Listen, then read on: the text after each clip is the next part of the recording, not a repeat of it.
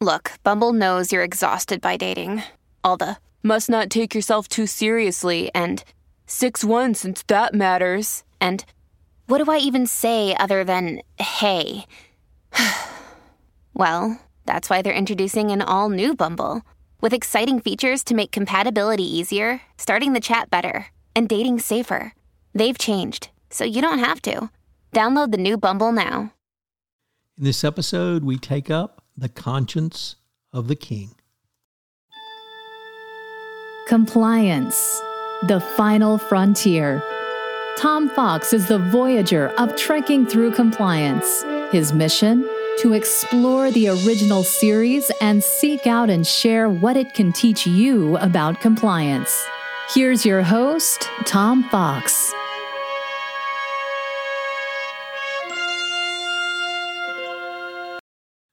Episode 13, The Conscience of the King.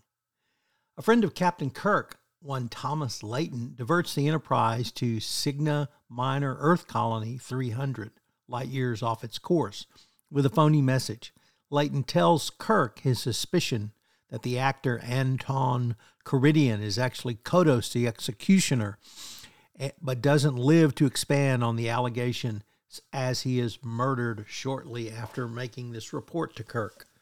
Kirk consults the computer banks and discovers that Caridian's history begins almost exactly where Kodos's ended. Of the 9 witnesses to Kodos's murder of 4,000 colonists on Tarsus 4 some 20 years ago, Kirk finds that Layton, Kevin Riley, and himself were the only survivors. All others are dead. Kirk further finds the deaths of all of the witnesses occurred when the Caridian players were nearby their locations. Hoping to conclusively establish the identity of Caridian, Kirk requests his friend Captain Daly not to pick up the acting company. At the request of Caridian's 19-year-old daughter, Lenore, Kirk then uses the Enterprise to take them to the Benicia colony some 8 light years out of the way of the Enterprise's path. While the players are aboard, Riley's milk is poisoned and a phaser on overload is hidden in Kirk's room. Kirk confronts Caridian, but is not conclusively convinced of his guilt. After Riley escapes from sickbay and tries to kill Caridian, Kirk overhears the psychopathic Lenore telling her father it was she who's been killing the eyewitnesses to his deeds of the past.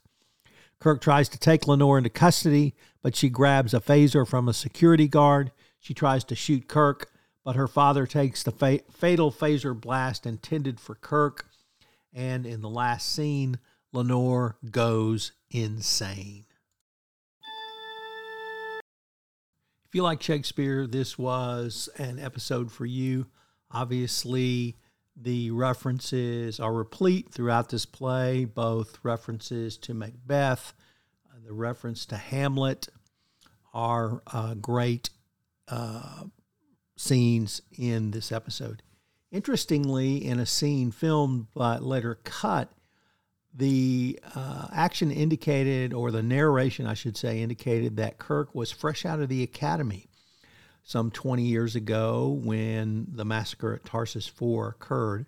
That's a little bit different than the timeline we heard on, or will hear rather, in a later show, The Deadly Years. But this one really was enjoyable. The performances, I thought, particularly the performances of the Shakespeare, were something that everyone would enjoy.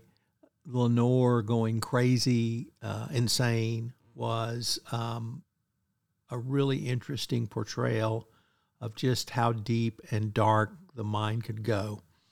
So a little bit different in this direction, or this episode, the direction we went, but I give it a thumbs up, and I hope you will watch and enjoy this episode. So what are the compliance takeaways from this episode? Actually, I think there's several. And the overriding one is, when does a leader step over the line from business to personal? And here I thought of Barclays CEO Jess Staley and his attempt to unmask a internal anonymous whistleblower. Under the facts of that situation, one of Staley's key lieutenants had been accused of drug use by an anonymous whistleblower. Staley went to corporate security and tried to ask the corporate security unmask the identity of the whistleblower. When that didn't prove fertile, he then directed a investigation be engaged in by the company to track down mailing addresses, physical mailing addresses, and phone numbers. Obviously, all of this is illegal. It did occur in the United Kingdom, but it violated company law, it violated UK law, violated U.S. law because the U.S. Postal Service was actually involved, or at least contacted to try to track down this. Why did Staley do it? Well, he said it was to protect the reputation of a good friend. But clearly, not only did he engage in unethical activity by trying to unmask the whistleblower, he pushed his company to engage in illegal activity. And this was clearly a situation where a leader stepped over the line from business to personal. Staley was sanctioned somewhat by the Financial Commission in Authority in the United Kingdom. He received a $500,000 fine. But it really speaks, I think, to a greater character issue that he was willing to go to such lengths to protect a personal friend when clearly the company was potentially at risk. A simple drug test would have been enough. Even senior executives are subject to random drug tests, at least in every corporation I've been aware of. So when a leader steps over from the business to the personal, I think a company runs the risk of really losing focus, moving to unethical behavior and perhaps even illegal activity. Number two, in this episode, the actor Anton Corbijn basically admits elliptically to Kirk, but certainly to his daughter, that he is tired, and he is tired of playing the role of Anton Corbijn some 20 years after he ordered the execution of the colonists on Tarsus V due to a catastrophic food failure. And so when can you ever be sure about a confession? Was the confession coerced by Kirk?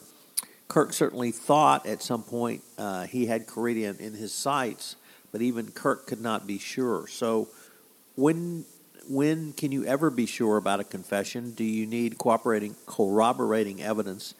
In this case, the corroborating evidence was going to be a voice pattern, but even the computer could not be 100% sure, as Spock pointed out several times to Kirk.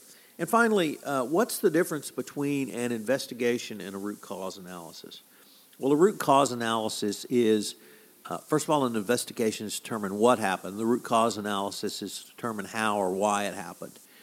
It's simply the different types of questioning you would use, but they're both very valuable tools. The Department of Justice has made clear in the most recent Evaluation of Corporate Compliance Programs 2019 guidance that both strategies need to be employed if your company finds itself either under an FCPA investigation or internally feels that there may be a potential violation. And here, the root cause analysis of why was explored at some length by Mr. Spock. And it was actually Spock who I thought raised the almost human issues of the radical nature of Kodos's decision to execute colonists so that some would die so that some would live. Basically executed half the colony in short order before relief ships arrived with additional foodstuffs for the colony. And that discussion, I thought, was not only interesting, but even moved towards troubling. So lots really to think about in this. Are really interesting. If you like Shakespeare, it doesn't get much better than this, as they did Macbeth, as they did Hamlet, as parts of the play. So I hope you'll join me again tomorrow for our next episode, which is The Balance of Terror. This is Tom Fox. Thank you for listening. If you enjoyed this episode of Trekking Through Compliance, you can help it grow by sharing it with the biggest Trek fan you know.